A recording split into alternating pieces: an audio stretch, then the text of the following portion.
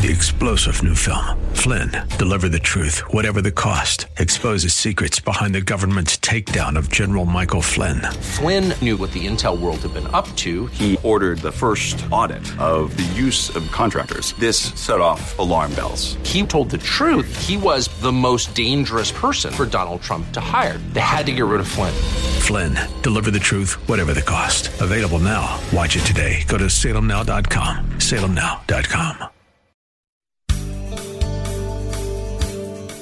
After Solomon, his heir, got some advice. It was bad advice. He decided he was going to raise taxes, and it created a split in the nation. There were the 10 tribes in the north that split off. They became known as Israel, and their capital was Samaria, the city of Samaria.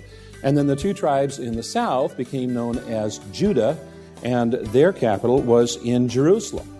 Well, we'll have a bit of a history lesson on today's edition of Study Verse by Verse with Pastor Leighton Sheely from Church of the Highlands in San Bruno. He's still in the book of John, the 4th chapter, and I hope you can follow along. If you'd like more information about this ministry, I always encourage you to go to the website studyversebyverse.com. That's studyversebyverse.com. Well, in 722 BC, about 7 centuries before Jesus came to earth, the Assyrians invaded the northern 10 tribes. They defeated the Israelites, and they took them away into captivity.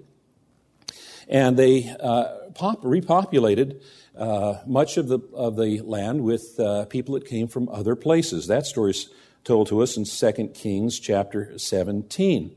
Now, the Jewish people that remained intermarried with those that were coming into the region, and that was against God's word. You remember that God had told the Jewish people they weren't to intermarry with the others because God didn't want the influences of the pagan nations around his people to influence their religion and so forth. But the people that were left in Samaria, the Jewish people, intermarried with others.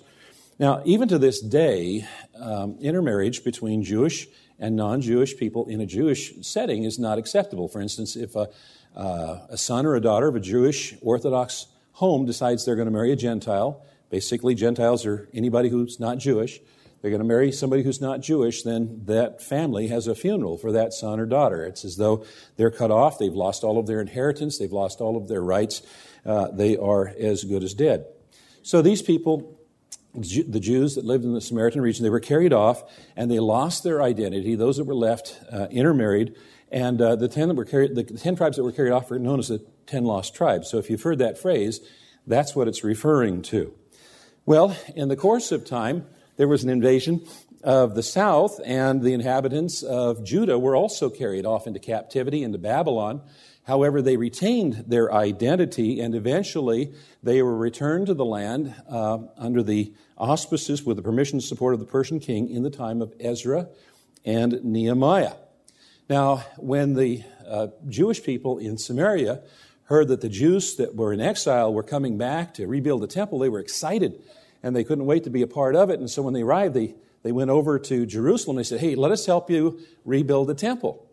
And the Jewish people that were there said, "No, you've intermarried, you've lost your rights, you're no longer Jewish people, you shouldn't be around the temple, we'll have no part of you, go away." It was complicated further by the fact that Manasseh, who was a renegade Jew, married a daughter of the Samaritan Sanballat, and then went across to Mount Gerizim and created a temple that was in competition with the temple in Jerusalem. That all happened around 450 BC. So it goes way back to this competition. In about 129 BC, there was a Jewish leader and general named John Hyrcanus who led an attack against Syria and destroyed the temple on Mount Gerizim. That was only a little more than a century before Jesus walked the earth. And you know how feuds are in the Middle East, don't you? They're carried from generation to generation. This feud had gone on for over 400 years. Now, there was another way that Jesus broke down the barriers as well, and that was in talking with a woman, a Samaritan woman. You see, rabbis forbade rabbis to greet a woman in public, even if that woman was your own wife. In fact, there was a subgroup of Pharisees that were called the bruised and bleeding Pharisees. And the reason they got that name was if they were walking down the street and they looked up and they saw a woman, they would close their eyes.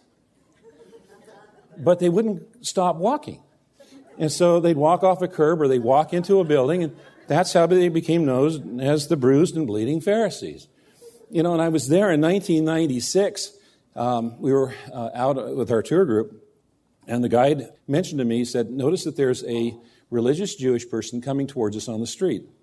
When he gets to about 20, 25 feet, he's going to look up, he's going to look down, he's going to cross the street, and he's going to pass us on the other side. And that's exactly what happened. That religious Jewish person didn't even want to be within 20 feet of a woman on the street. So for a rabbi to speak with a woman, that would end his reputation, and particularly this woman with her character. So this is really a truly amazing story. Because here we have God, tired and exhausted, and we have the holiest of holy sitting down and initiating a conversation with one of the least holy. Truly, here is God so loving the world, not only in theory, but also in action. Verse 10, Jesus answered her, saying, if you knew the gift of God, and who it is that is saying to you, give me a drink, you would have asked him, and he would have given you living water. The woman said to him, sir, you have nothing to draw water with, and the well is deep. Where do you get that living water? Are you greater than our father Jacob? He gave us the well and drank from it himself, as did his sons and his livestock. Jesus said to her, everyone who drinks of this water will be thirsty again. But whoever drinks of the water that I will give him will never be thirsty again. The water that I will give him will become in him a spring of water, welling up to eternal life. The woman said to him, sir, give me this water so that I will not be thirsty or have to come here to draw water. Now note that this conversation follows the same pattern as the conversation with Nicodemus. Jesus makes a statement. The statement is misunderstood. Jesus restates the statement in a more vivid way. The statement is still misunderstood. And then Jesus compels the person that he's speaking with to discover the truth for themselves. This was Jesus' usual way of teaching, and it was a rabbinic way of teaching. Just as Nicodemus did, this woman took the words of Jesus literally. Remember Nicodemus saying, how am I supposed to get back inside my mom's womb? You remember that? Well, this woman was thinking literally as well. Now, literally, the words living water to a Jewish person was a reference to a running stream. And it was distinct from a cistern or a storage tank. And so what Jesus was talking about was a running stream, running water. And so she was kind of thinking, well, wait a minute, I've grown up in this area. I don't know of any streams around this place. This wells. We've got to go to wells. She was thinking literally, but Jesus was thinking spiritually. You see, the Jewish people had another way of using the concept of water, or running water. When they described a person's thirst for God, they described it as a thirst of the soul. And any person that was raised with religious thought, spiritual insight, would have recognized what Jesus was talking about. The rabbis oftentimes talked about the living water as talking about the law of God or the wisdom of God or the Holy Spirit. The Old Testament is filled with these pictures that describe the soul being thirsty, and that thirst can only be quenched with the living water that is a gift from God. The psalmist, for instance, in Psalm 42:1 said, my soul thirsts for the living God. And through the prophet Isaiah in chapter 44, God promised, I will pour water on the thirsty land. Disobedient Israel was guilty of having foolishly forsaken God, who is the fountain of living waters, to hew for themselves cisterns or storage tanks, broken cisterns that can hold no water. Instead of coming to God for that continuous flow, they decided, we want to make ourselves independent of God. We're just going to have storage tanks. And their storage tanks were worthless because they were broken. They couldn't even hold any water. Psalm 36:9 talks about God being the source of our salvation. He alone is the fountain of life. And Isaiah 12:3 talks about those who are redeemed joyously drawing water from the springs of salvation. So there was this connection between God, living water, springs, and salvation. But she was missing it because she was thinking literally, not spiritually. She goes on to describe our father Jacob. Now, the Jewish people would have had a real problem with that, but one of the Samaritans' claims was that they were also descended from Jacob through Joseph and Ephraim and Manasseh. And so what she was saying is wait a minute, we're descended from the patriarchs. Jacob himself dug this well. Jacob himself gave us this well. Do you think that you're greater than Jacob? Who do you think you are? And Jesus made a startling statement that he would give her living water that would banish her thirst forever. Now, this was nothing short of a messianic claim. He was claiming to be the Messiah. He was speaking about the age to come that the Messiah was going to bring in, was going to usher in. And when Isaiah described that age to come, he said, they shall not hunger or thirst. Isaiah chapter 49. The psalmist said, with thee is the fountain of life. Psalm 36:9. Isaiah chapter 35 said, in the Messianic age, the parched ground is to become a pool, and the thirsty ground, springs of water. And so when Jesus was speaking about quenching a thirst forever, he was making a claim that he was the Messiah. But the woman still didn't understand. She was still thinking literally. The woman said to him, sir, give me this water so that I will not be thirsty or have to come here to draw water. I'm getting tired of this walk in the heat of the day. Jesus said to her, go call your husband and come here. The woman answered him, I have no husband. Jesus said to her, you were right in saying, I have no husband. For you've had 5 husbands, and the one you now have is not your husband. What you've said is true. The woman said to him, sir, I perceive that you are a prophet.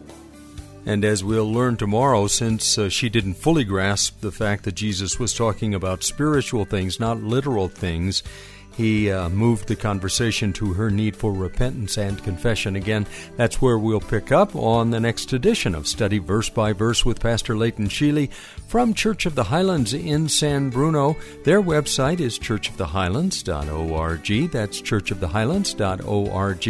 If you're looking for a church home, you'll find all the details about the church right there, including, of course, directions to their campus in San Bruno, and the service times on Saturday night and throughout the day on Sunday. That's churchofthehighlands.org. Join us tomorrow if you can at this same time when we will once again open the Word of God and study verse by verse.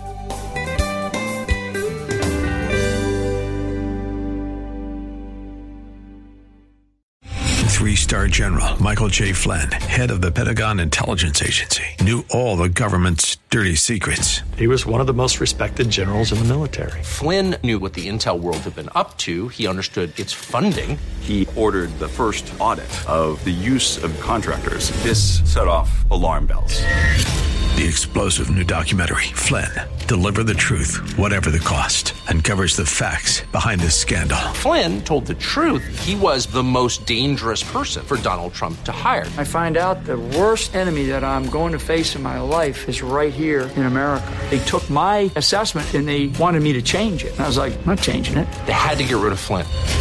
With in-depth interviews, archival footage, and never-before-seen personal records of the man behind the headlines. I just felt like I was drowning. Flynn, Deliver the Truth, Whatever the Cost. Available now. Watch it today. Go to salemnow.com. salemnow.com.